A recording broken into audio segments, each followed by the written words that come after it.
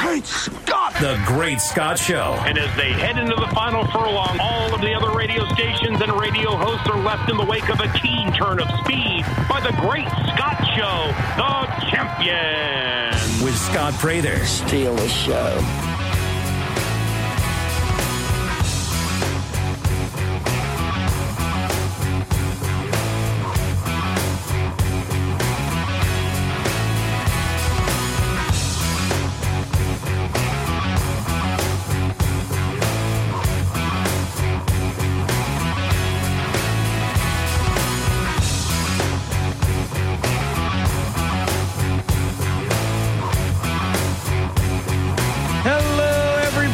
Welcome into the Great Scott Show. I'm Scott Prather, and it is Thursday, April 7th, in studio with me for the whole hour is former NFL and UL wide receiver James Butler, who said, when the man texts and he's like, I got some things to say.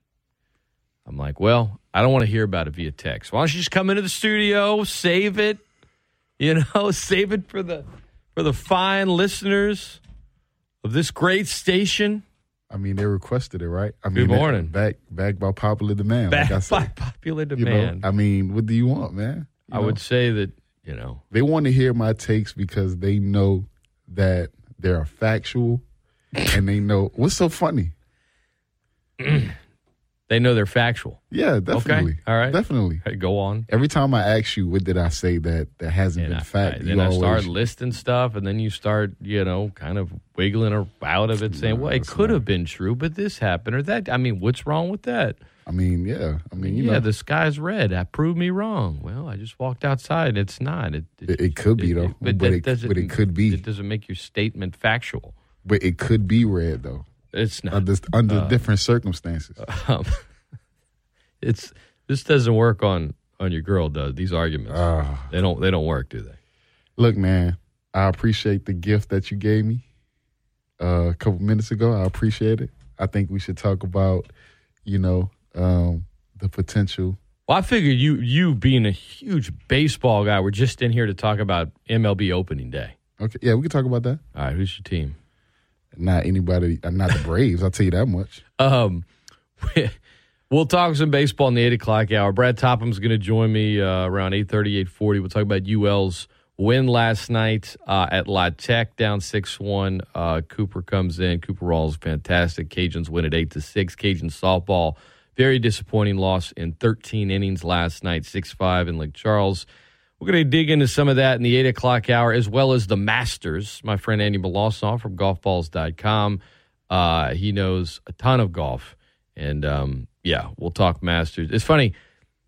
I like anyone suggesting Tiger Woods shouldn't play in it or he might not make the cut or whatever.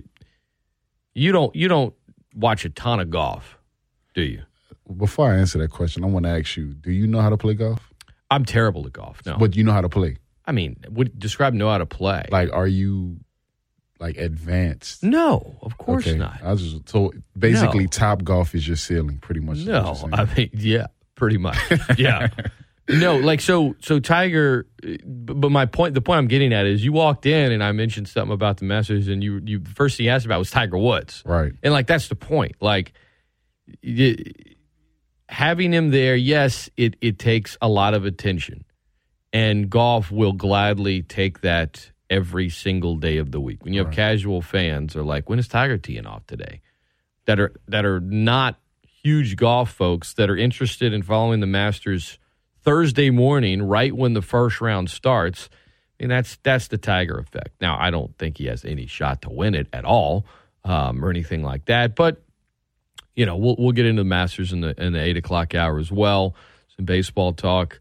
You had some Saints and Pelicans things on your mind that you wanted to get off your chest. Yeah, but you say you don't think Tiger is going to win the Masters. Who do you think is going to take it if you don't think he's going to win it? I would not place any money on a guy that's having trouble walking to win the Masters. Okay. I just wouldn't. I wouldn't. I'm not placing any money, period. But I don't know. Let's hopefully not Bryson DeChambeau. That guy's a tool. Let's place a little wager on Tiger winning it based on this picture that you have in the studio of the 2014 Southern and Raging Cajuns game that I really want. So let's place a wager on that. That Tiger's going to win. Well, that's not a picture. It's a gigantic soundboard that you have to have in a radio studio. Same thing. It's also not mine. Who is it for? Town Square Media. Well, I mean, you want to take this giant soundboard out of the studio, and he wants somehow to talk his way into it. I mean, you can have to place this bet with my boss. Just go and be like, listen. Okay, that's fine. But that just goes to show me that you don't believe in your bet. Because if you believed in what you were saying, then you would have no problem betting this soundboard. I'll bet my own money. You want to do that? Yeah, we can do that. Okay. $2.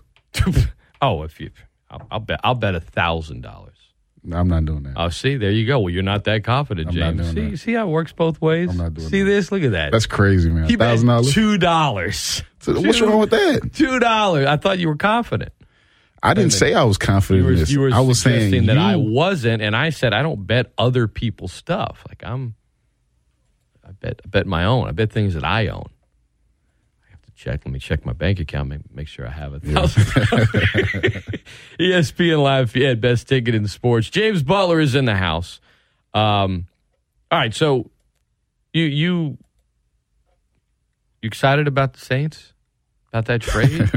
You excited that the way their offense played last year, the one addition they've made this offseason to this point was Andy Dalton, who, by the way, by signing him to a 1-year, $3 million deal negates a future third-round compensatory pick they could have gotten had Teron Armstead left. Would anyone trade a third-round pick for Andy Dalton? Hell no. But the point is, the offense, they better hit in this draft on the offense, and they better hit in a big way. That's why everyone said, you don't think I'm crazy for saying this, but it wouldn't be the first time. But that's why I think they're taking those 2 picks and going 2 receivers, honestly. 2 receivers? I think so. 2 receivers? That's what I would do. In the first round? Yep. I mean, first of all. What's the problem with that, though? I get it's tough to go receiver in first round where it's like a knockout the park. I feel like there are more first-round busts of receivers than other positions. Man, that's fine. Then we're going to have to take a chance. 2 receivers. You're getting Michael Thomas back. You don't want to do 2. You've got a giant hole at tight end. Your left tackle is now gone. We need receivers. All that, you don't. Kamara's going to miss time. Solved what? We got James Hurst, man. James Hurst. Wow, he's ready. He's ready right now. Listen, starting left tackle. That's your guy. We can take the Cincinnati Bengals formula all day and say, forget these old lineman moves. We need receivers. We need people to throw the ball to. Really.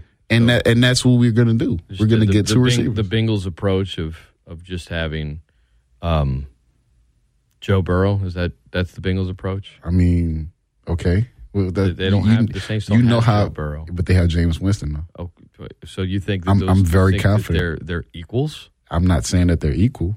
I'm saying given the chance. Jameis Winston's just a mobile guy that's going to hold up coming off of a major injury behind a shoddy. First of all, the Saints, it's time out. Didn't Joe Burrow come off of an ACL injury the year before last? Yeah, he did. Oh, okay, yeah. So I see some similarities. The difference is one guy is better than the other. Okay, one guy needs the chance to show that he can be better. What? I'm just saying. So listen, you can't go too first. All right, now we're getting off track. The draft is. We'll get back to where they should go in the draft. I want your thoughts on the trade, the actual trade. I mean, they gave up a lot.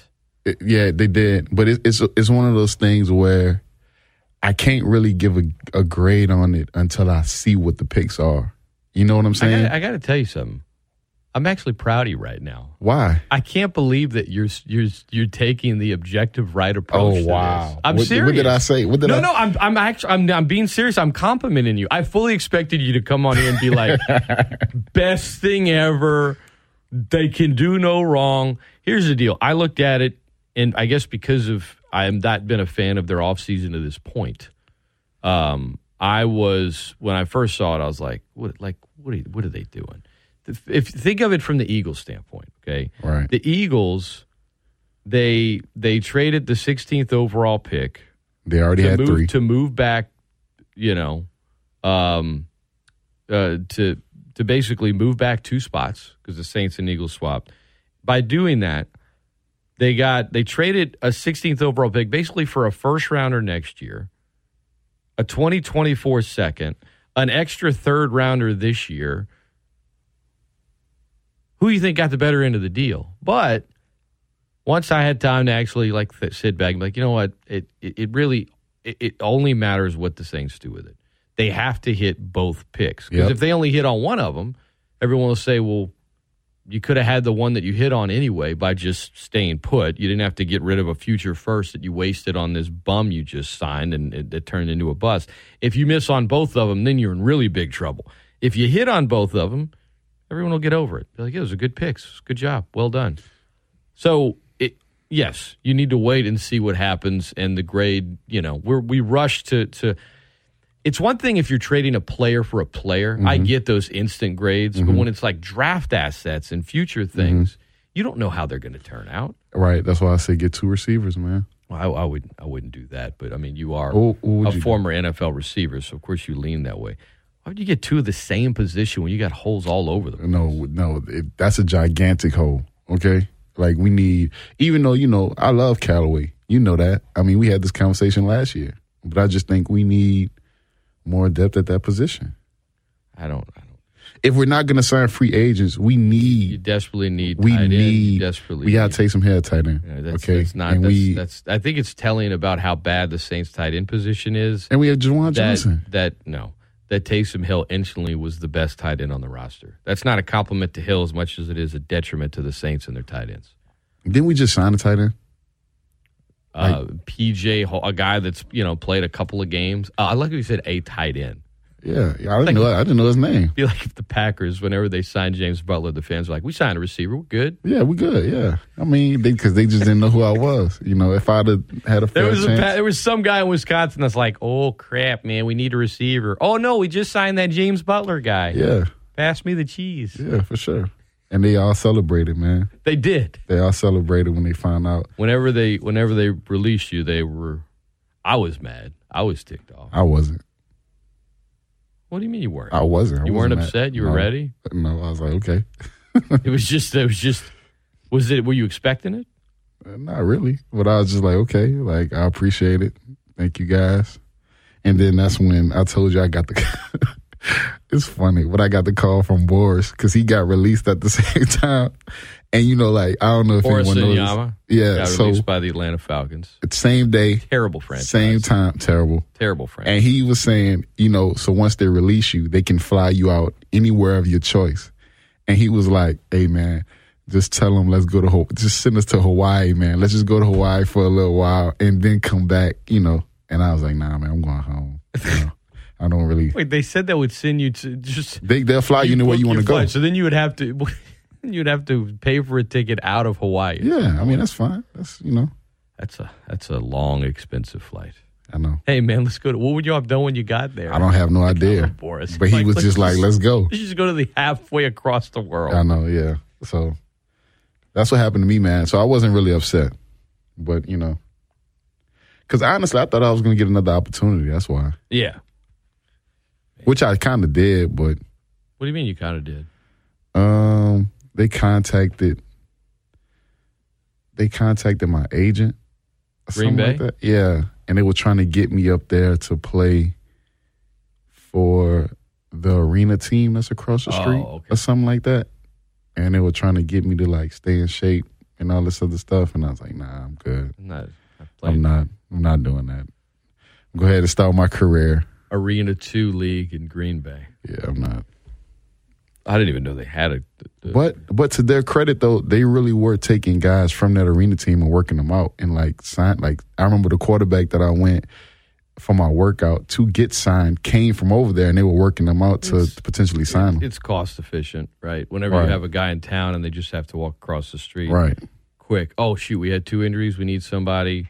Need an extra practice body this week. Let's just get someone from across. Right. Not to say that those guys don't deserve it, but when it's someone at the very end of a practice squad or something like that, they're like, we need something quick, we need something convenient. Yep. Hit me up. And I wasn't about to. I was like, I'm done. This is it for me. Let me hang up my cleats, man. Go pursue law enforcement. Literally. Go pursue. Go pursue law enforcement. Yeah, man. James Butler, a state trooper. Day off. He's got a lot of errands, but he wanted to come in here, and I think he has some Lakers slander, which we'll get into in a little bit. Your boy Troy checks in. Oh, man. Says he might not like the Braves, but they're still the world champs. Why? I shouldn't have said that. I shouldn't have said it. Shouldn't have said what? Anything about the Braves. Who cares? I don't like the Braves. I mean, they're the world champs. I can't stand it, but they're the champions. You just got to deal with it. Yeah, you're right. You know. I'll tell you who won't be the champions. The Dolphins. That's who won't be the champions. Wait, why? What do the Dolphins have? I don't know. I just wanted to throw that out there. I don't know. I just wanted to say that. Why? I don't know. Something just compelled me to say that. I don't know what did. It just came out. The Pelicans play tonight against the Trailblazers in New Orleans, 7 o'clock. They have 3 regular season games left. After starting 1-12, they are in the play-in portion of the postseason, but I have a little work to do to make sure they get to at least host the play-in game. And if they win that, they would take on the loser of Minnesota and L.A. The Clippers just got Norman Powell back. Clippers also put it on the Pelicans. I know. Pels went 3-1 on that road trip, but that one L was it was crazy, smacking. And you know, I didn't watch the game, but the score was so it was by a crazy margin. I was like, wait, is Brandon Ingram playing? I was questioning if they pulled some guys in the third quarter. It was just this ain't our night. Hey, you have some like that. I was like, is Brandon Ingram playing this game? Because it just seemed like we were just getting demolished, dude. I don't know.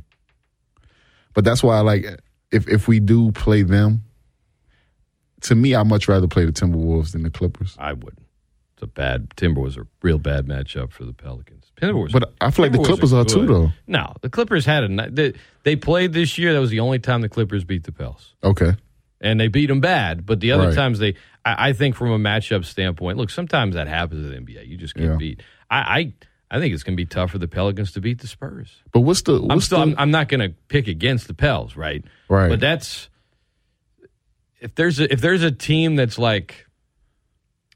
savvy enough to just do the little things and beat you in a moment like that, it would be a Greg Popovich Spurs. Yeah, you're right. I mean, they beat the Pels the last time they played, but that's going to be the matchup, and the Pelicans need to do some work to make sure they get to host that game.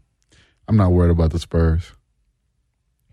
I'm trying to get in this playoff seed. I'm trying to play the Suns. Yeah, well, you should upset them to get to. All right, now what? Let's slow down. What? What did I say? Slow down. Tell me what your prediction is. Upset the Suns. I told you that. I just said it. So you are saying today that the Pelicans will win a first-round playoff series against the 1 seed. Why you have to break it down like that? What do you mean? Why do I have to point out? Why do you have to know? Because you're saying that just need you're some laying it out like that. Specificity from you to make sure. No, the reason I do it is because I know you'll try to wiggle out of it. Is that your prediction? You're right, because that's exactly what I was. Is that your prediction? Yeah, I predict that we're gonna be. Wait. Back this up for a second. Say it again. What am I predicting? Because I want to make sure I say the right thing. You're predicting that the Pelicans will win both play-in games and then win a first-round series as an 8th seed or 9, whatever you want to call it, against the number 1 seeded Phoenix Suns. In 2022? Yes, James. In 2022. I'm just asking because, we could say 24. Yes or no? Yes. Okay. That's what I'm saying. Why don't you just predict them to win it all this year? No, I didn't say that. I think the Pelicans will win a play-in, and then it's going to be tough. That second play-in on the road, short rest, probably traveling to L.A., that's probably where the season ends. I'm praying it doesn't.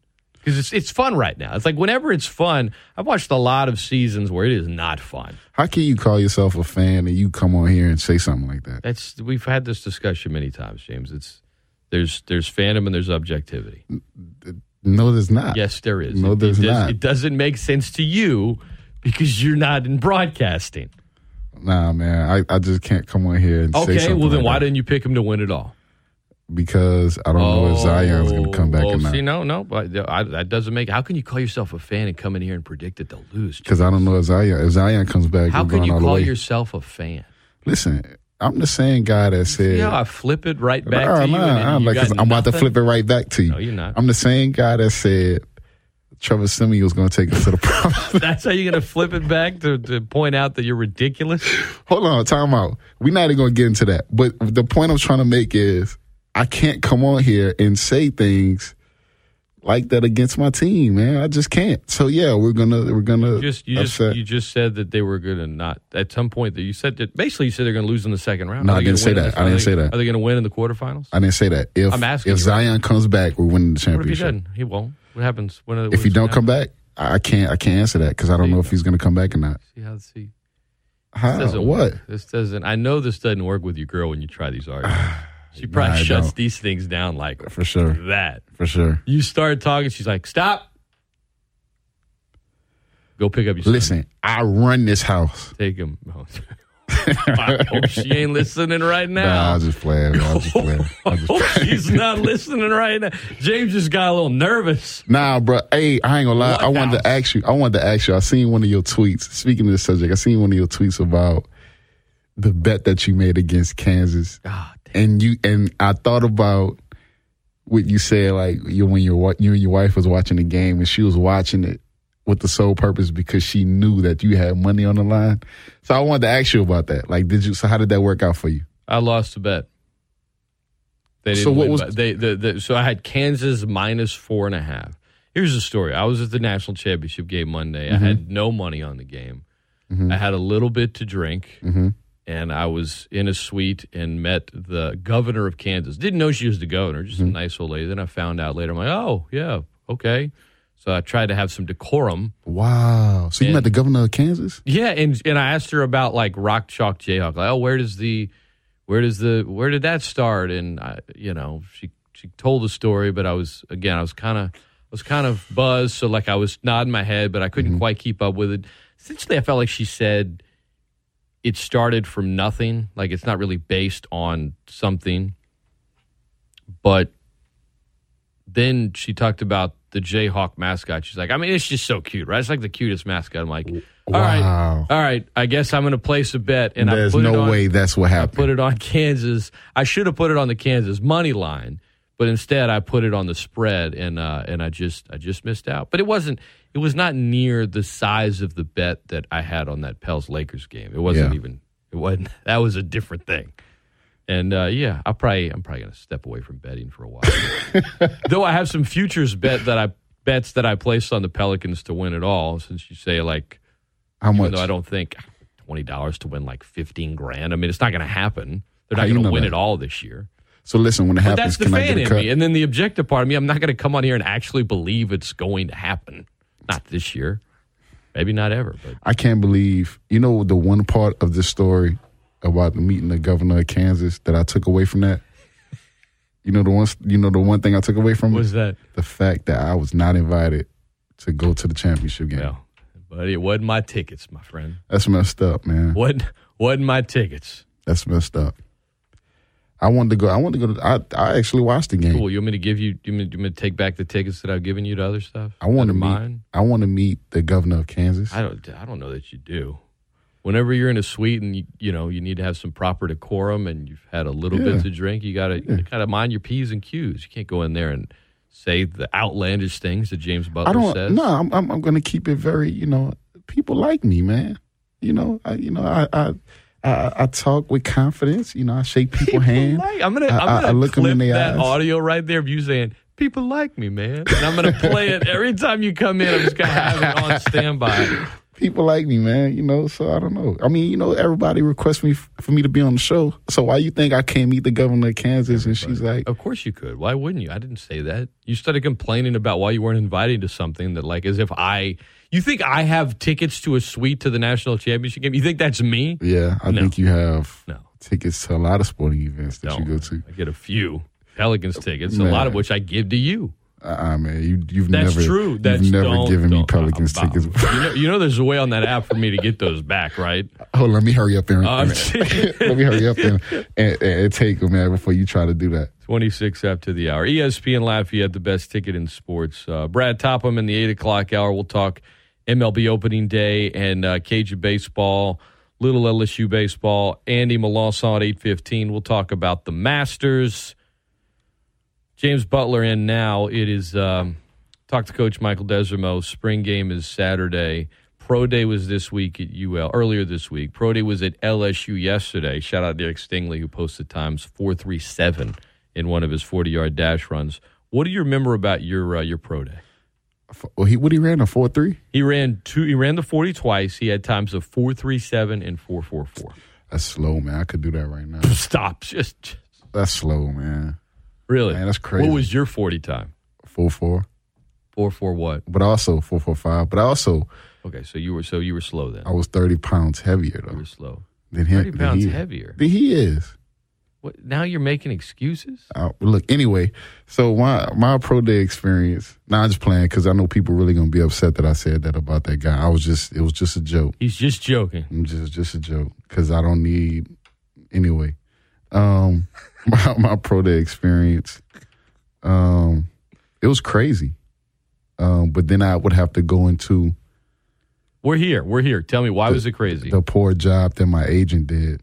No, what did you do on your pro day? Because that goes hand in hand. So my 225, I think I did 22 times. Man, back when I was lifting, I could do more than that. I mean, I believe you. That was 22. You can do 22. Yeah. You could probably do more than that now, though. Honestly. Yeah. Most likely. Now yeah. you're built different now, but I feel like 225 on the bench, you could probably do like 28 to 30 reps. I still got it, bro. No, I still got it. These man. aren't jokes here. If the Saints called me right now and said, "Come play tight end," that's not a joke. How is that? How is that not real? With a compliment, and then you start taking it to this. I'm telling you, it takes you 3 seconds to take it to a ridiculous. That's place. not ridiculous. I still got it. All right, let's focus. Back to your pro day. All right, so I did 225, 22 times, and the Saints clocked me at a 4.45 and a 4.5. I want to say. It's 4.45 and 4.47, something like that. And, of course, my routes have always been crisp and, precision. So I did all that. And then the Ram scout came up to me and was like, man, I don't see you making it out the late rounds with this performance that you just put out. I'm like, oh, I appreciate that. And my agent is nowhere to be found to vouch for me, talk to these people, get contacts, none of that. Meanwhile, my best friend is behind me with all 31 teams that came to Pro Day surrounding him and trying to get all his information. Boris Inyama? Yep. Well, we know that his agent failed, too, because we've heard that. Like, the reality is, it's tough for – there's so many players that – how do I say this?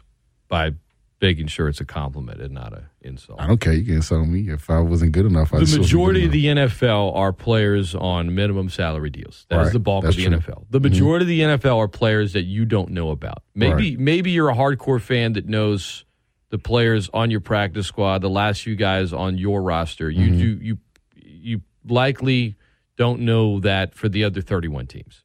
So,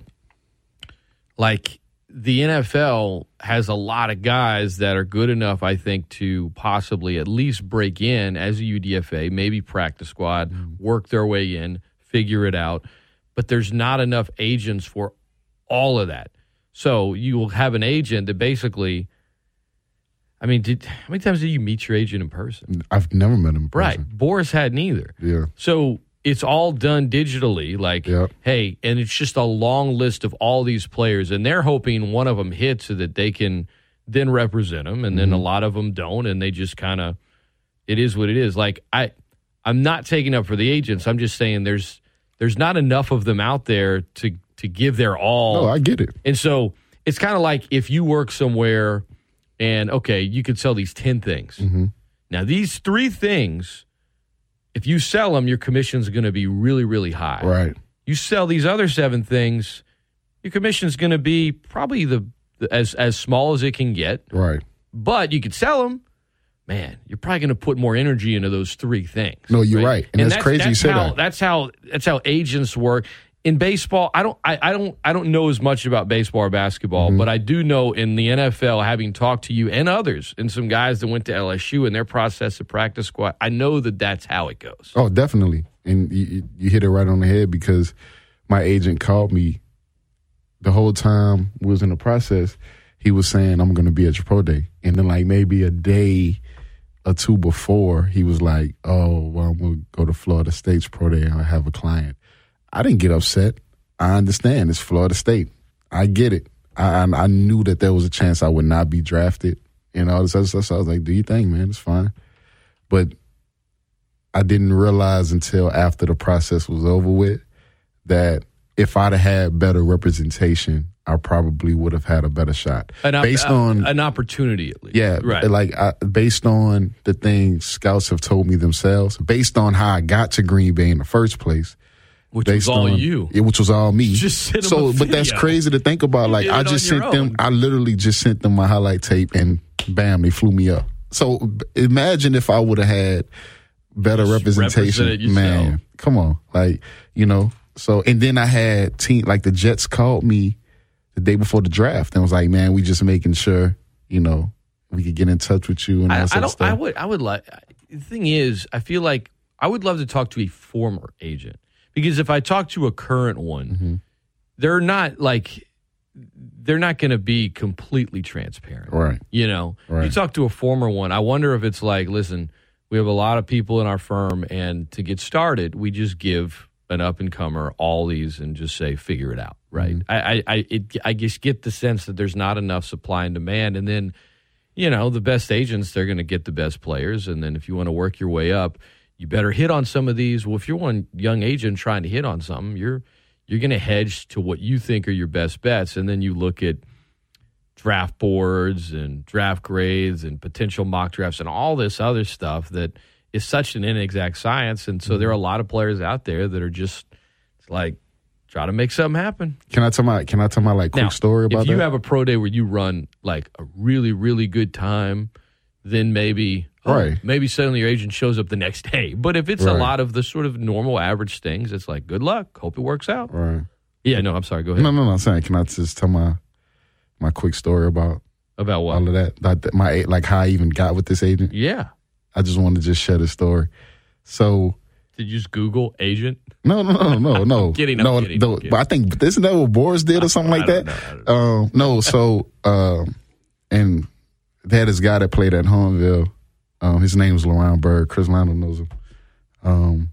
He went to the University of Miami, and then the Cardinals picked him up on a free agency. He didn't get drafted, but they picked him up free agency. He made the team, was on the active roster, and he was 2 years older than me. So after I finished my senior year, his agent contacted me and was like, hey, I've been watching your career. Of course, they can't contact you while you're playing. He was like, I've been watching your career. Laurent has told me a lot about you. I want to represent you. I'm like, fine. Because I knew I wasn't going to get drafted. I knew that my path might be sort of similar to where Laurent's was. And I seen the success that he had. So I was like, okay, yeah, I'm gonna go with this guy. So my dad, being the dad, I'm not upset about it, was like, nah, I think you need to go with this big name guy who me and your uncle have looked up.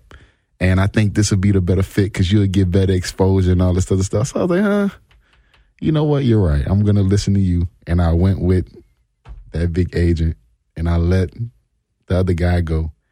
And everything has transpired of what we talked about. But you've thought about that a couple times. No, but like I said, that agent specifically reached out to you and asked for you. Yeah. That should be worth something. But like I told my dad, and I tell the story, I'm not upset by that because he was just doing what he thought was best for me. Absolutely. And I appreciate having a dad that's like, I just want to do what's best for you. I can't get upset with that. I'm a father too. So, I get it. So, but yeah, so that's what happened, but I'm not upset about it. I mean, it is what it is. It happened. Things worked out okay for you. Yeah, I don't lose sleep at night over it. I really don't. You're doing all right. Got a beautiful family. You get to hang out with me sometimes. Yeah, and life's pretty good for James Even Butler. Though you don't want to invite me to games and stuff, but it's all good. Even true.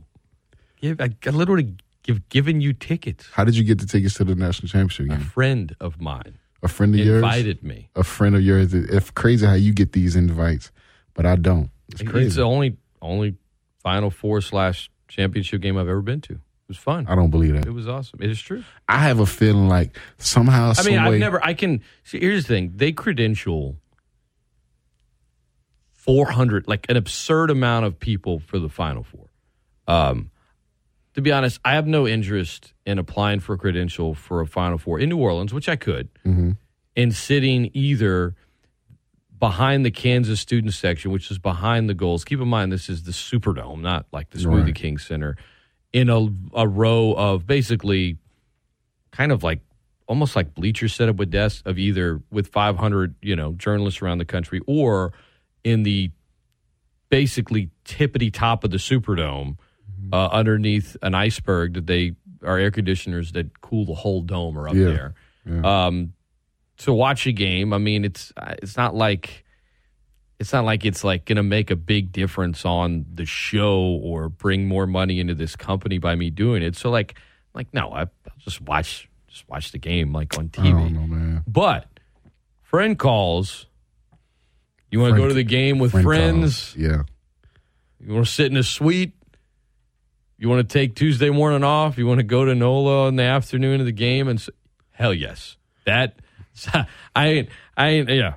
I'll go tweet from the suite and be a little buzz while I talk to the governor of Kansas.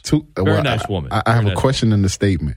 My first statement is, I feel like this is not a take. Laura Kelly is her name. I didn't even know that. Okay, but I feel like if the Saints go to the Super Bowl, somehow, some way, you're going to be in that game. I don't know how. There's no way. I'll tell you how. It's buy a ticket. What do you mean you don't know how? Nah, you going to come back. You going to say, yeah, man, I just knew someone. Someone asked me if I needed some tickets, and I went to the game. And I'm going to be sitting here like, come on, man. That's not how it works. The national championship game, you could have gone if you wanted. Because here's how it works for the Final Four. And this is true wherever they have it. The tickets on the regular market are super expensive. But what you do is you have these hardcore fans of their teams, and it was very evident when I was at the game Monday night. Great fan bases, a lot of passion. A ton of fans leave on Saturday when their team loses. Right. They're like, I'm kind of down. I don't want to stick around here. But they have these tickets to the game Monday. Okay. And so you could have gotten, granted, it would be in the upper deck, but there were tickets on the secondary market for like $20 to the national championship game. Okay. Between Kansas and North Carolina, two blue bloods. That might seem crazy. Now, face value, they're probably a lot more than that. Mm-hmm. But, yeah, the next time the Final Four is in New Orleans, if you want to go to a national championship game, it's not hard. It doesn't cost a lot of money. If you want to go to the game Saturday, that I could imagine the Duke UNC, that matchup, and Coach K, North Carolina digging the hole and throwing his career in the grave. Tickets to that thing on the secondary market were probably a ton. Would you have still gone to the national championship game if Duke would have been in? Yeah, sure. I probably would have been into it more because I would have been rooting really hard against them. It was fun. It actually surpassed my expectations because it was a good game. I thought you'd see it on TV. You're like, man, the court, it must be hard to see. Mm-hmm. But there's really not a bad angle, even up high. You see it better than the visual was better than I expected it to be, and honestly, just the passion of the fan bases, like that energy. I mean, you can't. It was really cool. And the city was buzzing, which is great. Mm-hmm. I mean, New Orleans needed a week in the state, the economy, all that.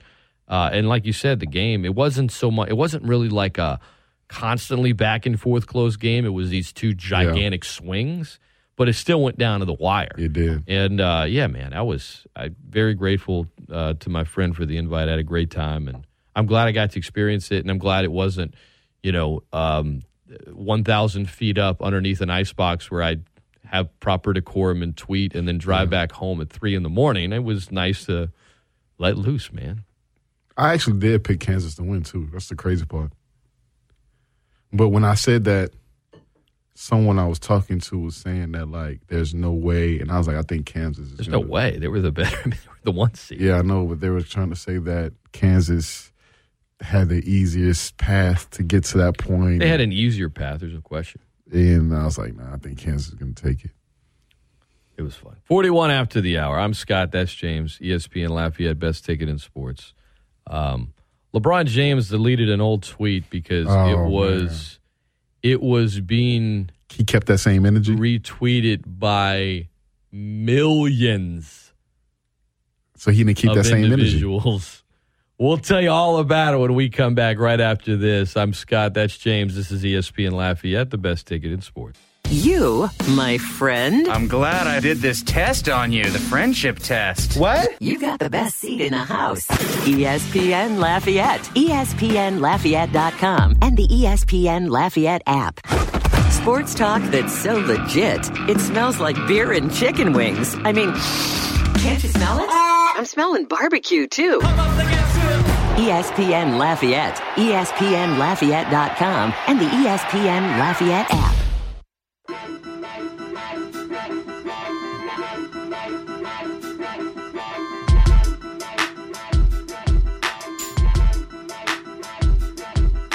Keep talking about my squad, our personnel ages, the way they play. He stays injured.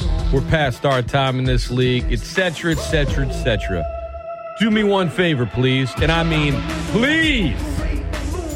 Keep that same narrative energy when it begins. That's all I ask. Hashtag thank you. King Crown emoji. Welcome back into ESPN Lafayette. Great Scott Show. I'm Scott Fraser. That's James Butler. That was a tweet. I would say we can call LeBron James a prophet. Yeah. Because he wanted everyone to keep that energy, and boy, are they. They're keeping that energy.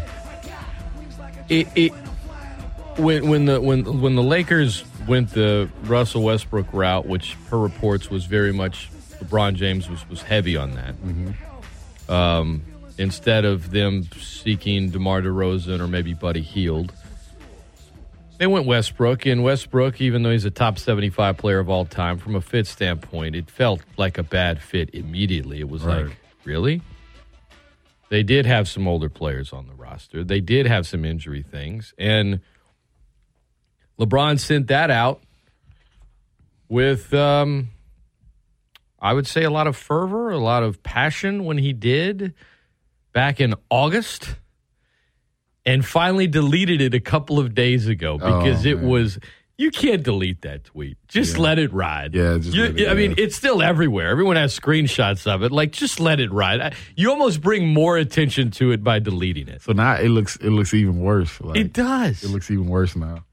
You realize the Lakers have on their roster a combination at the start of the season, 57 All-Star selections combined on their roster. So, do you think it didn't work just because of the simple fact they had Russell Westbrook, or you think that was part of it? It's a lot of stuff. That, injuries, bad chemistry, not a great coach. LeBron's older. AD isn't. He's not as mentally strong on the floor as LeBron is. Whenever it's like handle the load. I mean, we can stay a whole hour on that subject. But that facetious tweet coming back now when the Pelicans essentially knocked them out last Friday, and in doing so also likely going to get their draft pick, which is pretty hilarious as well. It is not good in Lakerland right now, and for those that love to hate the Lakers, they're enjoying this right now. Oh, definitely. They're enjoying this right now. I didn't realize. I mean, I did realize, but once I got on social media, I actually seen how much the fans were like just going in on Lakers fans and just saying, like, just going back and forth and just like the things that they were saying. Just there's some real passion there, my friend. I know, I can tell. You talk about just how do I put it? Sometimes delusional for sure, but I would just say, like, for a fan base with 17 championships, they'll just get in your mentions for, like, anything. And it's like, don't you have 17? Like, why are you so insecure all the time? Yeah. You know what I mean? There's this entitlement from that fan base that rubs other fan bases the wrong way. So whenever they do fall, they fall hard. And people are going to laugh at them, and they are. But, like, James is 37, Davis is 29, Westbrook's 33, Carmelo's 37, Dwight Howard's 36, Avery Bradley's 31, Wayne Ellington's 34, Kent Bazemore is 32, Ariza's 36, DeAndre Jordan's 33, Rondo's 36. I say that, actually, a few of those guys are a year older now. That was all their ages at the start of the season. Yeah, it's also an age thing. There is such a thing as being too old in a young man's game. Now, the other thing is with LeBron and social media. This thing that I learned has to be strategic from Clutch. But for all the Lakers' losses this year, on Twitter, I guess because now teams have all that stuff sponsored, they have to post a final, even in a loss. Yeah. And it's kind of funny, but I know you're talking just not our night, or so close, or, LeBron gave it his all, but it wasn't enough. For every single loss this year, the Lakers, not a single time, had LeBron in a photo in one of their losses. What? Are you serious? Not a single time. Malik Monk, who's been a good rookie, if you only looked at social media, you'd be like, dang, man, this guy stinks because he's in so many pictures. I have to go look at this, man. You go look, every one of, when they're posting a final, if the game's over, not a single one has LeBron in it. That's got to be strategy and an agreement between Clutch and the team, right? Yeah, I have to. Right? It has to be. Unless they just feel like because he's the face that they don't want to. No, man, come on. I mean, that's something. Okay, so I see this one, final from Arizona. They have Carmelo Anthony on there. Sure. Look, you can go, James. You can go all the way back to October. You're not going to find it. I'm going back to the last game before that one. ESPN Lafayette. Age, Anthony Davis's injuries. I mean, he's missed more than a month with an MCL sprain, another month with a foot injury. Lots of stuff, right? Letting some guys leave that were good fits. And the fact that they don't have any future draft capital right now at all. I don't think this thing is going to get better for the Lakers anytime soon. I don't. I don't like how Anthony Davis all of a sudden got the confidence to get in people's face and fight people and do all of that and try to be, on the forefront. When he was with us, he never did any of these things. Yeah, I don't want to get whatever. It doesn't bother me. Bothers the fact me. that the Lakers are arguing with each other. That bothers me because why you couldn't be that kind of leader when you were here? I mean, how is that him? How is him arguing with Dwight Howard leadership? Dwight Howard, he got Jackson Hayes' face. You mean the opposing team? Yeah. No, I mean, he never do any of that. So why are you doing that now? Jay says, Pelicans aren't winning anything, so go ahead and get off on pettiness. Who said that? Oh, believe me. Believe me. The pettiness will be plentiful, and it will continue to be. Definitely. It will continue to 100%. Be. So you're right. There will, they might not win anything, but the pettiness will be tenfold. Is it true that after LeBron James hit that air ball that Brandon Ingram said, "Little brick"? Is that real? The video makes it seem like when he's walking off the court, it could have been what he was saying, but then there's another angle where it looks like he might be saying Willie Green, so who knows? I don't know. Because if he's saying "Little brick," that just validates everything they were saying, and that just means that the players feel the exact same way we do. Well, I think, look, when you're losing, teams are going to give it. You remember when the Lakers got trounced by the Timberwolves a few weeks ago? What Pat Beverly was doing? Yeah, he was like, he stinks. And Karl Anthony Towns. I mean, they were doing it in their face the whole game. I mean, there is undeniably, when you're the LA Lakers and when you're LeBron James on the Lakers, that good or bad or somewhere in the middle, there is going to be a target and there's going to be a strong reaction from fans, from players around the league, from everywhere. From everywhere, no matter what.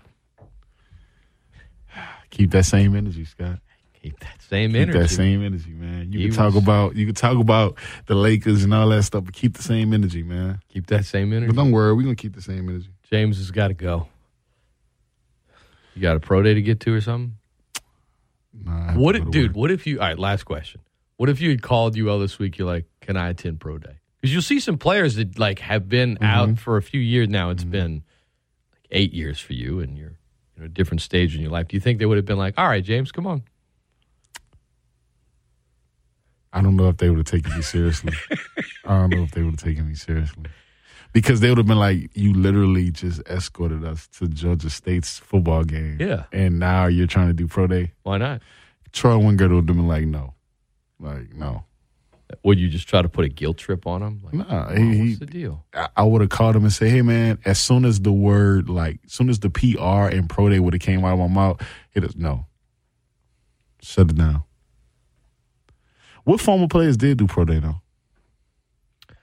It were all just players that just finished this year. They didn't. So have it any, wasn't this time. They did not have any Okay. from the past. No, but it's good times, man. You know what, Scott? Maybe I should do pro day next year. Don't do that. You just gave me an idea. Don't do that. I don't want you to sit. I don't want you to pull a hammy. I'm not. I don't want you running. I'm not. What if you and I just raced in a 40? Dude, you're gonna lose. Yeah, but the question is by how much? Yeah. Yeah. How much are you willing to bet that you would have me by like a whole second? Scott, what I'm trying to let you realize is I still got it, man. And I'm faster than you think. I'll just say that. I still got it, man. I'm faster than you think. Listen, when you was on the basketball team, you said you averaged like 3 points a game or something like that. How do you think that's going to be able? Talking I don't about? know. I just wanted to throw that out there. First of all, I averaged a good 10? something, 8 to 10? 10. Yeah. 8 to 10. Yeah, that's pretty cool. That was a long time ago. Talking like middle school here, junior high. It's been a minute. So you didn't play in high school? I didn't play. I played in a city league like early in high school, but I didn't play in high school. I didn't try out for the high school team. Yeah. Come on, man. I was on the speech team. I was up on stage doing plays. And that's what led you here. That's crazy. I mean, I don't know if it's what led me here, but it didn't hurt. It definitely helped, man. You have a knack for the spotlight, James. Have you ever been in plays? Yeah. Yeah. Well, what play were you in? The Temptations. No, I'm just Really? I was about to sing us a number out, James. No, man. I'm not Come on. doing that. No. Come on, let's hear Nah, it. man, I wasn't in no plays, man. I was just, I was too busy. Too busy balling. Too busy balling out, man. That's James Butler. How can they follow you on Twitter? You always do this, man. Can you What, just ask like you to give plug my your handle stuff? out? Can you just give my handle out? That's not how it works. I'm trying to All right, help you man. out. Give him your handle. My first name and last name backwards. So SEMAJRELTUB. That's my Twitter handle. You know what? I might be saying that wrong actually because every time SEMAJRELTUB. So there's not a number after that? No. It's not a number? All right, just That making sure. is his Twitter All right, handle. Yeah, it's my Twitter handle. James is going to take off. It's great to see you, my friend. All right, man. Good to see y'all Stay too. tuned. 8 o'clock Yeah, I hour. was gonna Open say. phone lines in the first segment. Andy Melancon at 8:15 to talk Masters. Brad Topham around 8:40. We'll talk about last night's UL baseball game, a little bit of LSU, and Major League Baseball opening day today. It's all coming your way. Don't go anywhere. This is ESPN Lafayette, the best ticket in sports.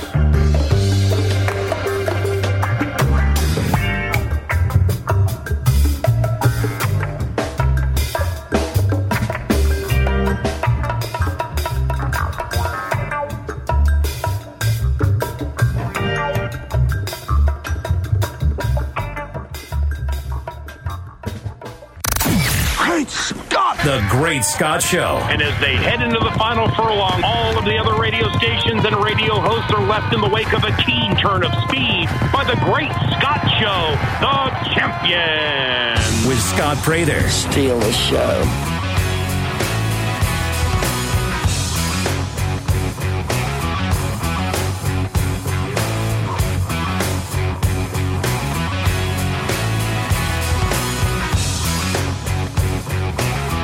Hello, everybody. Welcome into the Great Scott Show on a Thursday. Big thanks, James Butler, for hanging out last hour. Coming up in 9 minutes, we'll visit with Andy Melancon and talk about the Masters, a tradition like none other. The idea that if Tiger can walk, Tiger can win. Is there any chance he can win the Masters? I'm going to say I shouldn't say no. I mean, never say no chance, right? And when he won a few years ago, it was pretty incredible. It was pretty incredible. I don't know. I'm interested to see what Brooks Koepka does. He looks healthy. If he is healthy, he can win it. But he's one of those guys that whenever things start going against him, sometimes he mentally checks out. I think the start for Brooks today and tomorrow are big for his mindset and whether or not he has a shot to win it. Justin Thomas, very interesting. But, Tiger, who's scheduled to start in an hour or so, and last said, as of now, I plan on playing. The cameras are going to follow him everywhere. Everywhere. Rory McIlroy, trying to complete his Grand Slam by winning the Masters. He's come close. He hadn't got it done. How many more chances is he going to have to realistically win a Grand Slam, win the Masters, and complete the deal? Seal the deal. The clock is ticking. The clock is ticking. And then DeChambeau is just someone that's, easy to root against. So I will be. More on that coming up in just a couple of minutes. 269-1077, 337-269-1077. Emails, you can email me, Scott at espnlafayette.com. This one comes to us from Jake. Scott, I know you're a Mets fan, and with your star pitchers already dealing with injuries, do you think it's another disaster of a season for the Mets? Oh, God. I mean, why shouldn't I, right? Look, the Mets aren't going to win the East. That'll probably be the Braves. And the fact that DeGrom is out heading into the season. But Steve Cohen's money, it's not. They've invested in some good players. There's a lot of depth on the Mets this year. And so while I don't think they're going to win the division, I do think they'll be a wild card. I think the Padres will probably be a wild card as well in the NL, which honestly I would sign off on that right now. Postseason, sure, let's do it. Why not? We'll talk more Major League Baseball a little bit later on in the hour. Clark emails. Scott, can you help me with something? A friend of mine last night told me that Andy Dalton will wear number 91 for the Saints. That seems ridiculous. I thought Saints couldn't wear numbers. I think what you meant to say was I thought quarterbacks couldn't wear numbers in the 90s. Help me out. Yeah, he's not going to wear number 91. Now, your friend isn't wrong in that that's the number he's assigned. Like if you go to the Saints website, that's what they'll have him listed as. But that's just because the numbers haven't been assigned yet. That's all. They haven't been assigned yet. Last year, I think Mac Jones entered training camp wearing some ridiculous number like in the 60s or something. So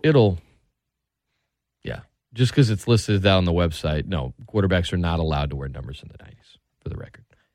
Andy Melancon coming up in a few minutes. Let's take one quick phone call. Good morning. Welcome into the show. Hello. Yeah, man, I heard a stat that LeBron, Anthony Davis, and Westbrook only played a total of 21 games. Yeah, together this season. They won 11 and 10 in those games.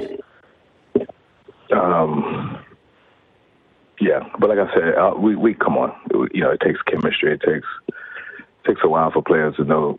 Like I said, I didn't like the Westbrook deal. I didn't think anything of it. I would rather them, try to make a trade for Buddy Hield. Then I'm hearing this story about DeRozan, about wanting 3, and I think they only offered him 2 years. If that's true. The way that guy can shoot too, it's been a totally different team. Yeah, and then I'm sure he doesn't need the same space. Or he doesn't need the same spots. LeBron and Westbrook, it's just that it could work if Westbrook would say, hey, man, I think you'll be a better for this team. Work for the second unit, a 6-man. But, of course, his ego is not going to allow him to do that. The Lakers didn't have great depth. They didn't. Age caught up like with I said, them. losing Pope, losing Caruso. I didn't like Caldwell Pope losing Caruso. I didn't like. I felt that those guys were spark plugs. I felt those guys were basically defensive-minded type players who can hit a three here and there. You know, they'll come up. You know, you'll get upset with them here and there, but they know their role. Like I said, it's all fun, man. It's all cool. You know, that's what sports is now. You know, let's just put. You know, like I said, man. I think when anyone, not saying you, like I've seen someone on social media. Well, I told you Anthony Davis is going to get hurt, and then cheering about it. You know what I'm saying? it's all good, you know. So,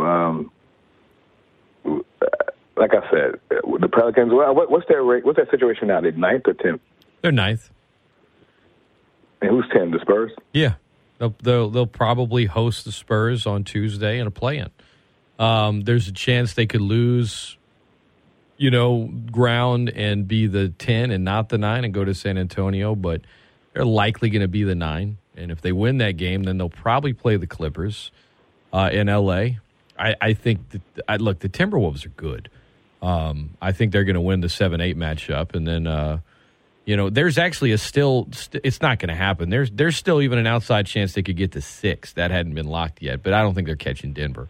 So it'll probably, you know, I think a week from today, I'm predicting the Pelicans are going to play at the Clippers, and you know, if they lose, the season's over, or if they win, they get to go play the Suns and lose in the first round. Let me ask you this: What's that? Could you predict that this team will win a title, the Pelicans, in the next 5 years? No, I couldn't predict that. Why would I? I mean, the NBA. So basically, not saying you. So basically, most Pelican fans just get off on a good franchise is losing or a great player. That's what they get off on. I don't get off on a great franchise losing. I think when you're on social media a lot and you're constantly being put down and you're getting into it about how bad your trade is or how much your players suck or no one wants to be there, and then you own a draft pick and then you add in the fact that they beat them this year and they have a marquee player, like you said, it's all fun. But yeah, they're going to enjoy the pettiness, and I'm here for it. It's fun. It's fun. And from a Pelican standpoint, aside from the Lakers, you know, they finally seem to have a good coach in place and some players that actually want to be there, and that hasn't been the case for a long time, maybe arguably ever. I mean, you got to go back to like Byron Scott and Chris Paul early in his career, the last time, you know, you had a good coach and players that wanted to be there. You know, all this take that, you know, Zion's going to play the play-in game, like. That's not going to happen. Now, if they somehow get into a series with Phoenix, it's a possibility. I wouldn't bet on it. Again, I wouldn't bet on it because I've been saying all year I don't think he's going to play. But he's not going to come in a play-in game, and it would be silly to do that anyway. You know, you're gonna bring him in for a play-in game that's win or go home when he hadn't played all year. Like, come on, don't do that. Now, Anthony Davis, man, like I said, I don't get caught up in this, oh, he stayed hurt, he this and that street clothes, because, you know, basketball, it's funny, like Charles Barkley saying is, Barkley, you stayed hurt. You know what I'm saying? Like, you know, maybe at the end of his career, but guess what? He's hurt. Like, man, Anthony Davis, I just think they need to, first of all, he plays like a fish. Like, he's always on the ground. Like, he needs better body control, man. He's just too awkward at times out there, even though he's a great player. Yeah, it's all these little nagging injuries. I don't like this, man, because that takes a toll mentally. And it seems like the little naggy ones have added up more. You know, it's never been something chronic in one spot. It's always been, you know, a different injury here or there that keeps him out for a long time. I mean, that was true in New Orleans, and that's true right now in L.A.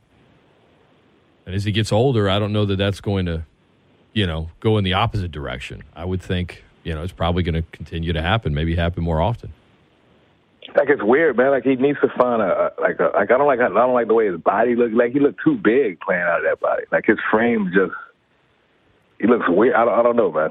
I don't know what's up. He was not. I mean, if this probably one of the worst seasons of his career since like year number 1 or 2, and back then he just wasn't. It wasn't because he was hurt. It just he wasn't good enough yet.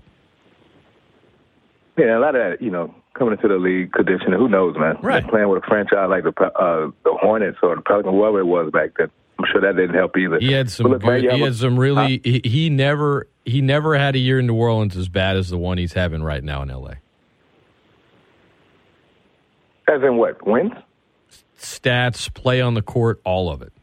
And he wasn't playing with anyone close to as good as he was playing with in L.A. This has been the worst season of his career. The fact. The fact. Wow, man. Whatever, man. Like I said, man, injuries took his toll this year. They're not in the playoffs. And like I said, I got Andy Melancon. We're 2 minutes over. I got to go, man. I appreciate it. We'll be right back talking the Masters. 1 minute. Don't go anywhere. Hey, this is Rich Eisen. You can hear me every day on ESPN Lafayette from noon to 3 on The Rich Eisen Show. You, my friend. I'm glad I did this test on you, the friendship test. What? You got the best seat in the house. ESPN Lafayette. ESPNLafayette.com and the ESPN Lafayette app. 'Cause you can, and you don't stop. 'Cause you can, and you don't stop. Or when you can, and you don't stop. Might be coming down for sure. ESPN Lafayette, best ticket in sports. I'm Scott Prather. It's the Great Scott Show. Joining me now is Andy Melancon, corporate sales executive at golfballs.com, manager of retail operations as well over there on Arno Drive. The man loves golf. He knows golf. Friend of mine, friend of the program. Good morning, Andy. What's going on? How are you? Scott, man, everything's well. How about yourself? Things are well, man. Things are well. I got to ask you before we get into golf, what's your favorite Beastie Boys song of all time? Oh, man, it's got to be Fight for Your Right to Party, man. There you go. I remember that back in the day. That's right. What is today like for you? As somebody, you know me, I follow the majors in golf, but I don't know the sport, live the sport the way you do. I mean, this is every golf lover's, favorite few days of the year. So when things got underway this morning at Augusta, do you wake up every year like the first day of the Masters like a kid on Christmas? Oh, it's crazy. So I woke up this morning, immediately checked because I knew some weather was going to, went through the area overnight. I got a good buddy in Atlanta who's been giving me updates. So I knew it was going to get off to a late start. So I wanted to watch the honorary tee, the starters go off, and usually on the app they'll stream it. Sadly I was driving my kid to school today, so I had to miss it. But I was, the second I got up, I checked to make sure and see if it was delayed. Sure enough, it was, which kind of threw a wrench in the chain. But they're just getting off the box, and first groups are going through the fourth and fifth hole right now. So it's it's an exciting day for me, man. I get opening day times too. I mean, you got baseball opening day today also, so big Astros fan. So, once all the Masters hype and the coverage of the day rolls off, it'll turn to that. So it's a good day for Andy. I think the Astros are going to win the AL West too, and not just because they're good, but I mean, who's going to pick the Angels or the Mariners? Let's be real. Tiger. So Tiger Woods, he's set to tee off in a little over an hour? Actually, he's supposed to tee off any minute. It's 8:15 over there. So they're behind schedule. So he should be teeing off shortly, but they're going to go off possibly. soon. So Andy might have to hang up when Tiger gets there. The guy hasn't. I trust me. I got the stream on. I'm just waiting. 15-time major champion, hasn't played pro golf since 2020 after that car accident in 2021. Almost had to have his leg amputated. And then when he played that PNC championship with his son in December, folks are like, oh, okay, maybe something happened. I love it. I'm glad he is. He said it's a matter of if he can walk. It's obviously good for the sport. But is there too much conversation of, oh, can he win it? Because it's just people want the story, but in reality, it's just we need to just be honest with ourselves. He's not going to win it. I mean, can he win it? Man, all right, so let's go back and look. How many times have we said there's no way he can win it? Looking at other players, look at Zach Johnson 07 at the Masters, Ben Crenshaw 95, Olazabal when he won it the second time, even Angel Cabrera. this golf course is not the same. It's not like a U.S. Open setup where you're going to get X amount of players so you can almost immediately eliminate. This golf course is a little different. This golf tournament's a little different. Jack in '86, no one thought he was going to ever win that, but sure enough, he did. So, yes, are the odds against him? I would say so. I think Vegas puts him at 50-1. I think that's generous, but it's very generous. I think he's Tiger Woods, man. He knows that golf course. He knows how to play that tournament. He knows how to intimidate his peers. I didn't look. We got an office pool. I didn't take Tiger. I'm kind of kicking myself because I didn't, because I always do. But I really don't think that his game's in the right place to win. But am I gonna say there's no chance? Absolutely not. I guess you can't with Tiger. You have to ask the question just because it is Tiger Woods. So who is, in your mind, a couple of guys that let me ask you this way. So Tiger Woods is going to have the most attention, most cameras. Hopefully he makes the cut. But other than Tiger Woods, what player or players have your interest the most this week? Whether just because you think they can win it, maybe it's because of their story, their recent play. Who are the guys that you know what, I got to make sure I'm in front of a screen when they're teeing off? So Scotty Scheffler has played so well in the last, 3-4 months. Got a local connection. His caddy, Ted Scott, from the area, played high school golf at Como, lives, still in town, does a lot within the community here. So a lot of people in the local community are going to be pulling for Scotty Scheffler, number one in the world. I'll be pulling for him as well. He's playing great golf. He's got the right shots and the right type of ball flight that suits this golf course pretty well. So, we'll see. Not having a lot of Masters experience is gonna kind of be a knock on him. Colin Morikawa, he's one of the best ball strikers with the irons that's alive right now. He's going to have a good chance to win. Dustin Johnson won 2020 in the November rerun. So I think he's going to be one to look at. I would love to say Rory, but his short game's not really in great shape right now, so he's going to struggle when it comes to his wedge playing around the green. So, it's Rory, so you never know. But looking at what his recent body of work is, I don't think that highly of him coming into this week.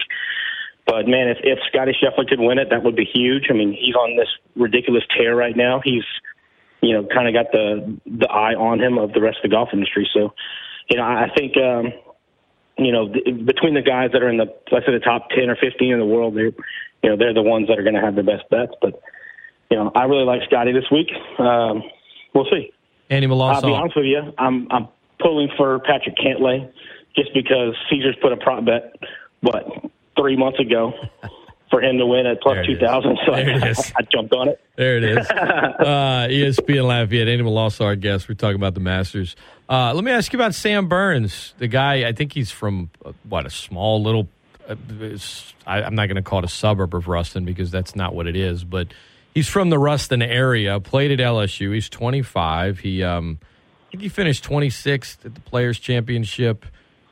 He's coming off of a win in the Valspar Championship. Obviously, it's totally different than what he's about to face. But I was trying to find a Louisiana connection. You mentioned the caddy.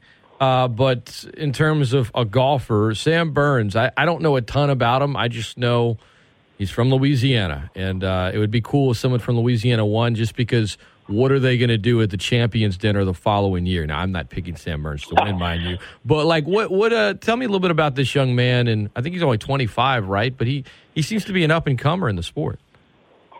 Yeah, good young player.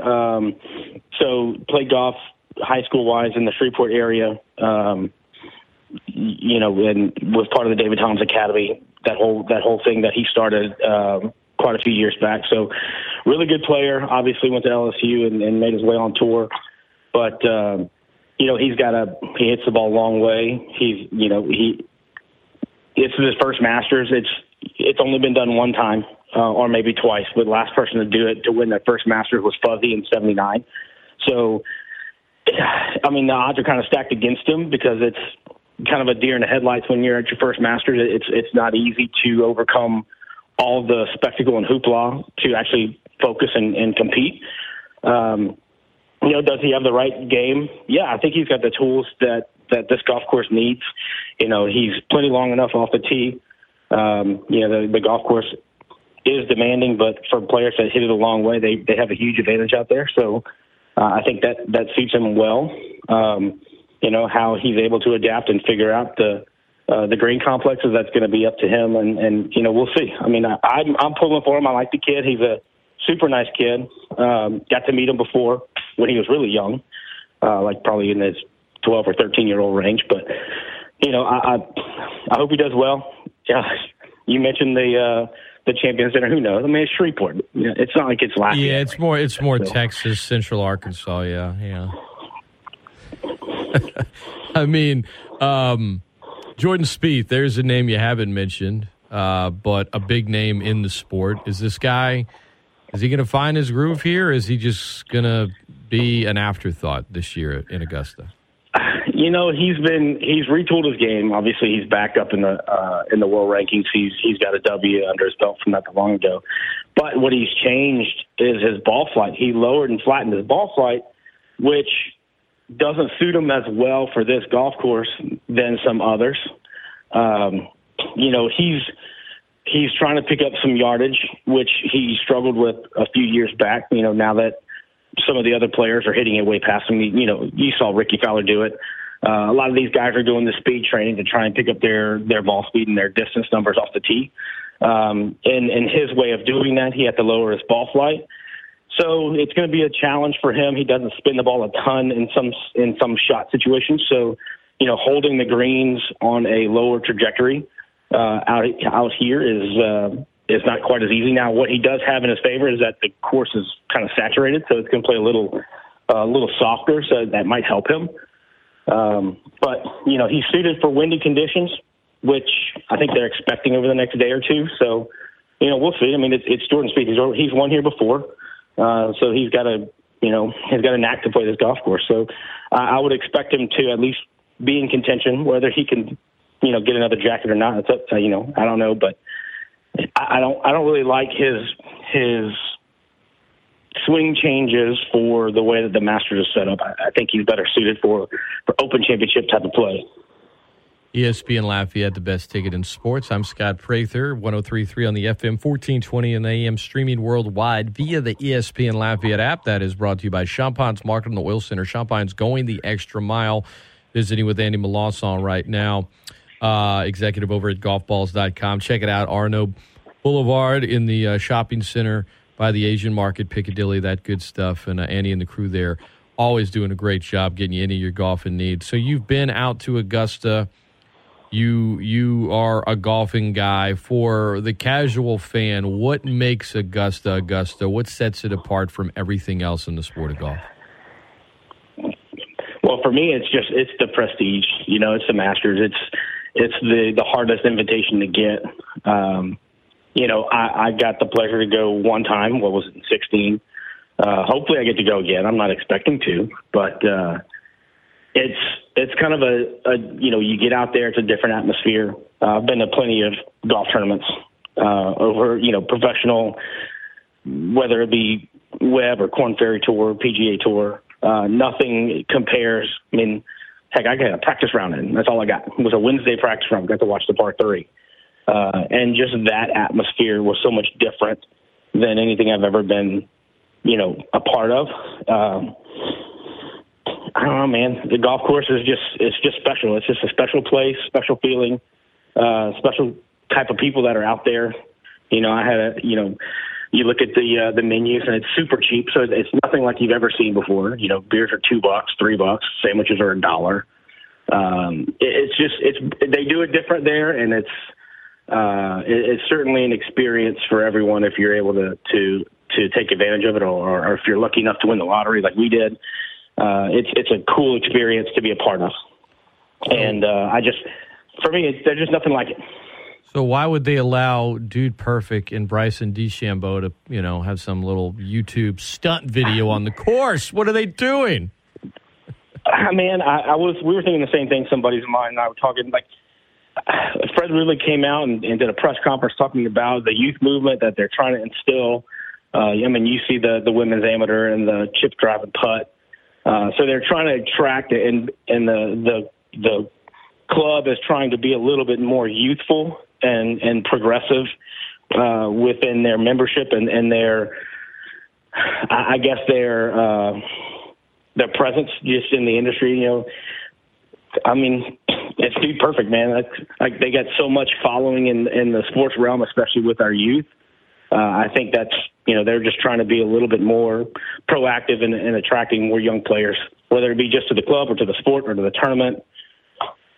I get it. I mean, how young? Like 6-year-olds? Like, my God. I mean, you could do something else. I don't know. All right, Callaway's 7. I'm surprised he's not. To be. I mean, what's his YouTube channel of choice? My kid watches Dude Perfect all the time. He's 9. His cousin watches it a lot.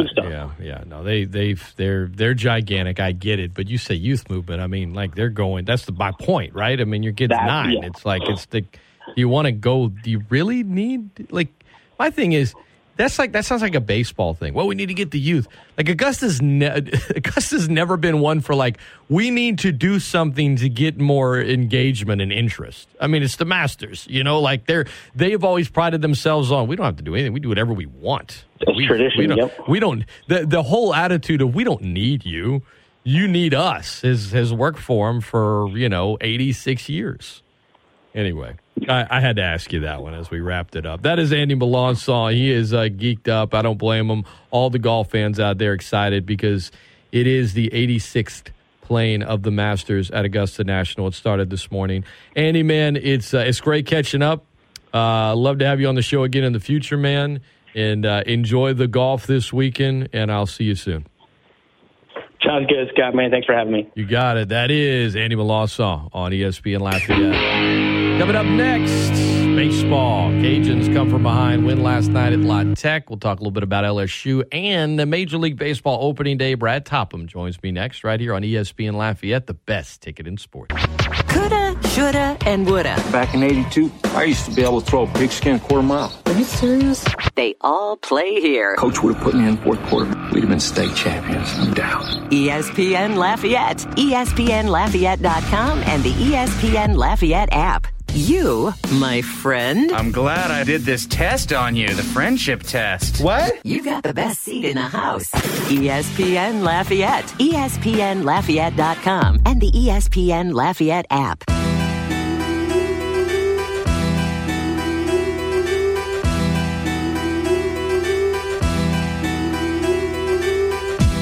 Well, welcome back into the Great Scott Show, ESPN Lafayette, the best ticket in sports. Joining me now, he is in Ruston, about to drive to Jonesboro, seeing different parts of the world on this road trip. Brad Topham, color analyst for Louisiana Raging Cajun Baseball. Good morning, Brad. How's life? You just said I'm seeing different parts of the world. I'd use a different expression for that. Well, I'm just trying to keep it PC here. Although Jay was sharing some opinions about Tech on the broadcast last night. Cajuns fall behind 6-1 last night against Louisiana Tech. Come back, win it 8-6. Cooper Rawls outstanding in relief. Cajuns get the big inning, and while they had other chances, there was some, I'll say, questionable calls when it looked like they were going to put some more runs on the board. But at the end of the day, they got a win. They split in a midweek series against a good baseball team and a team with a good RPI, and now they get to go to Jonesboro and take on the team that is in dead last in the Sun Belt Conference. So last night, let's focus on that, Brad. What point in the game do you feel the momentum completely change? When Connor Kemple came up to bat, we were down 6-1, and I said, Jay, we have been getting dominated, but as crazy as it sounds, and look, the ball's carrying last night, the park is not big. I said, with Kemple right here, he can make it a 2-run game in a hurry. And Jay said, I'm thinking the same thing. Well, he didn't hit it out. But you know baseball, the odds of getting multiple singles in one inning aren't very good. And we just kept getting hits and drew walks and, just everything went your way that inning. And Yeah, it was Kemple. When Kemple came up, I said, this is the spot. I just felt like that was a turning point to get us back in the game. I had no idea it would evolve into a 7-run inning. I mean, it's actually our largest inning in 2 years. But I thought that was the spot, and, Kemple came through. Was when the Cajuns had the bases drunk and it looked like they were going to add more, and both calls by the umps there that had, I guess, certainly social media riled up, were they as bad as they seemed to be from your standpoint? So I had to defend the home plate umpire. Just to be clear, squeeze bunt, the catcher jumped. I mean, the ball was that high. The catcher jumped and could not reach the ball. Austin Garrett went after it. If you're an umpire, you got a ball going up, so you're tracking. You got a bat thrown at it and a catcher jumping in front of you. I don't blame the home plate umpire if it was a missed call for missing it. The base umpire came in when they talked and overruled it and called it a foul ball. Here's the only problem with that, Scott. There were multiple base runners. And, Danny Cook, our great guy up in the press box, actually called me last night. He and I were talking. He goes, when the plate umpire turns his back to the field and watches the ball, he's telling the base umpires the ball's live. If they saw foul ball, they should have called it immediately because there were multiple base runners. So that was the first part. That was just a lack of taking control. The second one, Scott, was god-awful. Let me just set it up for you. Squeeze bunt goes over the first base side of the pitcher's mound. But because the bases are loaded, shortstop runs to third, second baseman's running to first, both corners are crashing. Well, once the ball gets down, Keith Hood takes off for second. When the ball got put down, the second baseman was running towards first, deep. He then redirected and cut across Hood. Normally when a guy's running downhill, you can see him out of your peripheral vision. But the guy was coming from behind Hood at an angle. There's no way Hood could have seen him. And if the guy fields the ball, he doesn't even throw it because there's absolutely no play. That's why it was a bad call from the umpire, because that situation, technically contact, yes. But the gray area, the reality was there was no play to be made, and that is one of the things about interference. If there is no play to be made, then there actually is no interference, that kind of thing. So, yeah, it was a bad call.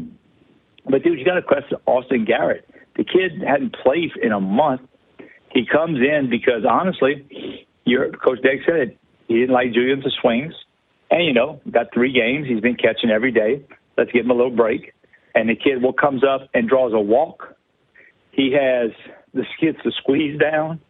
He came up with 7 runners on base in 3 at-bats. He came up. So, got to credit the kid. But, yeah, the first call I understand. Problem was it was the same base umpire. Both times made both calls. So, I've never seen an assistant coach come get a head coach before he got tossed. Mm-hmm. But Seth Thibodeau came out the dugout to get Coach Degg so he wouldn't get tossed. I've never seen that before. Normally you see him come get them after they got tossed. But Seth tried to avoid the toss, come getting them early. Peyton Havard, do you think he remains in a midweek starting role, or is that possibly changing? I think you got to change it. I think he's earned the right to allow someone else to start. If that makes sense. Normally don't use that phrase in that way, but you can't keep getting off to this bad of a start. They weren't cheapies. I found that Nichols, he gets 2 strikes on guys and couldn't quite finish them. Yet last night he just, you got beat up. And look, the way the game finished with a walkathon late after a good outing and a good we're up 4-3 in the 7th. And all of a sudden you can't get a single out, throw a single strike. And for him to come out like that, the team was flat and the team was dead. They really were. You needed a spark. And I never give up on these guys because they're veteran hitters and they've shown that they will come back. I don't think you can let him just run right back out there. I just don't. I think you have to give somebody else a shot. Especially with how Cooper Rawls played, Well, look, that's just it. Look, at a certain point, it is about proof of concept. And Cooper Rawls didn't have much proof of concept. He didn't have much of an opportunity, but he also wasn't very good when he got out there. Well, Peyton Havard, last couple times out, hadn't been real good. So you got, as a reliever, I'm not saying you give up on him. As a starter, I think you got to give somebody else a shot. ESPN Lafayette, the best ticket in sports. Brad Topham, our guest. Real quick on LSU, I know they only played Grambling this week. That series against Auburn, I saw a little bit of one of the games against Auburn, just fielding errors. Do you feel like LSU to this point in the season, look, they're 20-9, but you talk about competition. I think I said it was a show-me weekend in Florida. Well, they showed a lot. When they put up 27 runs in the 2 wins, but then losing a series at home to Auburn the following week, it's kind of been, I would say, up and down. Seems a little more down than up. Now, that's based on high expectations, mind you. Do you feel like LSU to this point in the season has not met expectations, met them, surpassed them, or not even close? Where are you at with the Tigers real quick before I have a few MLB questions for you? I think they're on the downside because they've got Arkansas, Mississippi State, Ole Miss, and Vanderbilt left on their schedule. That's 12 games right there against top 15 teams. Auburn and A&M were games they were supposed to win 2 out of 3 or sweep. They're in trouble. They're in trouble, and they're going to be in. I don't think they get to 500 in SEC now. And the bottom line is they are.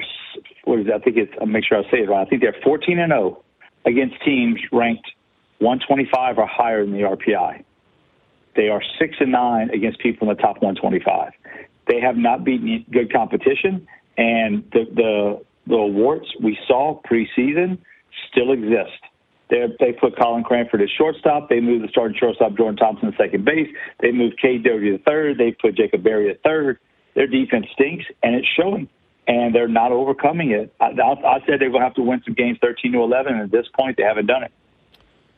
Major League Baseball opening day. Your Braves, the defending Major League Baseball champions. Actually, I don't even like using the word defending. They're the MLB champions, 2021. They don't have to defend that title. They'll always have it. No one's going to take it away.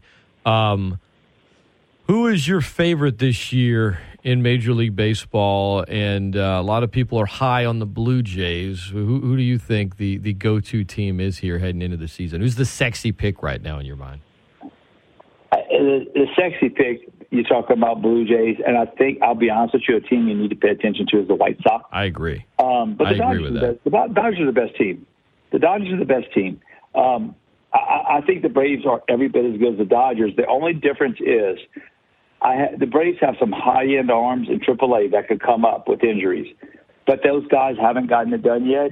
Every time the Dodgers call somebody up, they get it done. So because of a 162 marathon, I have more faith in the Dodgers because of their depth. But the bottom line is, I'm telling you, Chicago is going to be good. If I had to put money on one team to get to the World Series from the AL, it would actually be Chicago. I think they got there last year, and I always think it's a big deal, crawl before you walk.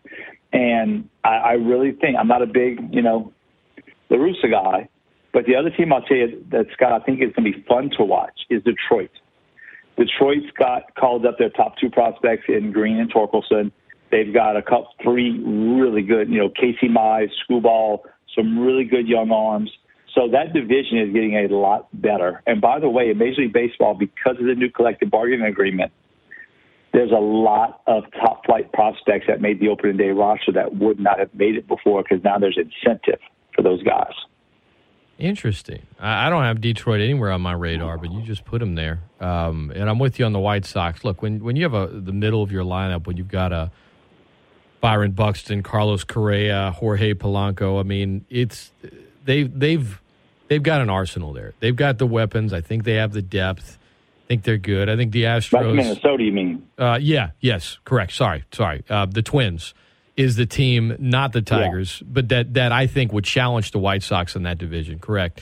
What did I say? The White Sox? I mean, I am big on the White Sox. Don't get me wrong, but the Twins, I think they're the team I feel like has a better chance to surprise in that division. Oh, don't get me wait. Don't let me confuse you. I'm sorry. I don't mean the Detroit Tigers are going to challenge. Okay. I mean, I think they're going to be fun to watch as an up-and-coming team. No, see, here's my problem, Minnesota. Dude, Buxton's really good. Buxton's injury-prone. He just is. The guy doesn't play much. When he plays, he's great. I don't know. And do you really believe Minnesota will go out and add payroll if they have a need? I just don't buy into it. And sometimes, I mean, neither will the Rays won't either, but they're teams that can still get in there. I mean, to your point about the White Sox, something happened. I still like them to win that division. I just think if anyone's going to challenge them, it would be Minnesota. That's kind of where I'm at with it. Yeah. So, no, I think Minnesota's over 500. I think injuries will determine how far over 500 they are. Like anybody, but I just don't think they can overcome a ton. Whereas other teams, Braves, I think the Astros can overcome. I think the Astros have a lot of offense. I think they can overcome some injuries on offense. Pitching-wise, that's a different story. But on, position player-wise, I think they can. And I don't think they're going to miss Correa as bad as some people want to say. I think there's a lot of offense on the Astros. Yeah. Houston, that's their division to lose. I think the Braves are probably the division winners in the East, although, the Mets, as usual, they get us excited in an offseason, and then by the time opening day rolls around, we're already just depressed. But they, you talk about owners willing to spend money. I mean, Steve Cohen will do it. I do think the Mets will be a wild card team, but no, the Braves. I mean, the Braves are the division winner, right, in the East. I think so. I think the one thing to remember: the only issue you have is health. Everybody has a health problem. The problem with the Mets is the health problem is DeGrom. Dude, if DeGrom were to, he's already down. Look, he's out 4 weeks before he can throw. He's 1 week into that. Then he has to ramp back up. He will be back, and when he comes back, he'll be dominant. But you're going to get 20 instead of 32 out of him, starts-wise. You got Scherzer. They've already talking about the knee repaired for one starter. He came out. He's ginger, so he's going to be fighting that all year.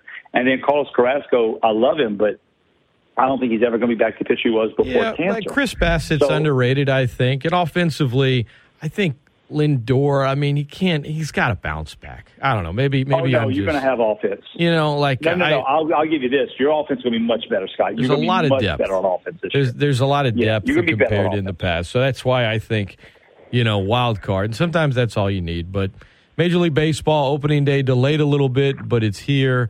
One team we haven't brought up, the Brewers. I think a lot of people high on the Brew Crew. Final team we'll kind of take a look at. But why do you? What are your thoughts on the Brewers? And do you feel like they're the winner in the Central, or are you leaning toward someone like St. Louis?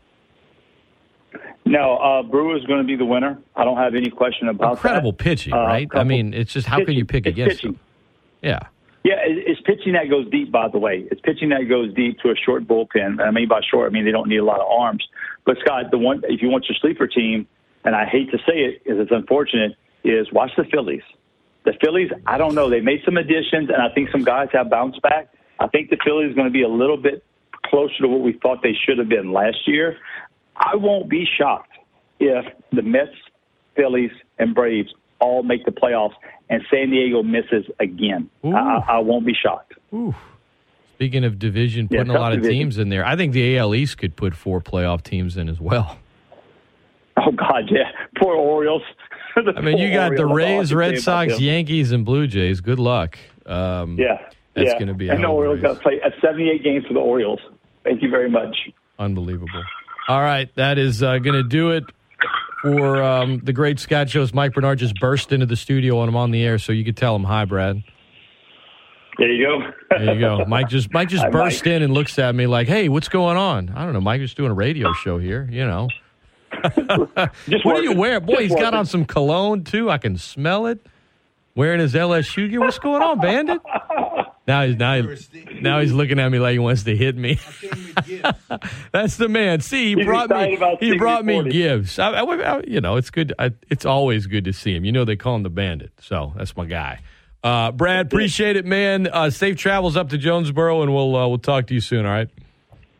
All right, Brad. Thanks for the call. You got it. That is Brad Topham. Thanks to him, to Andy Melancon, to James Butler, to the listeners, the callers. It's been a fun morning. I'll talk to you guys tomorrow.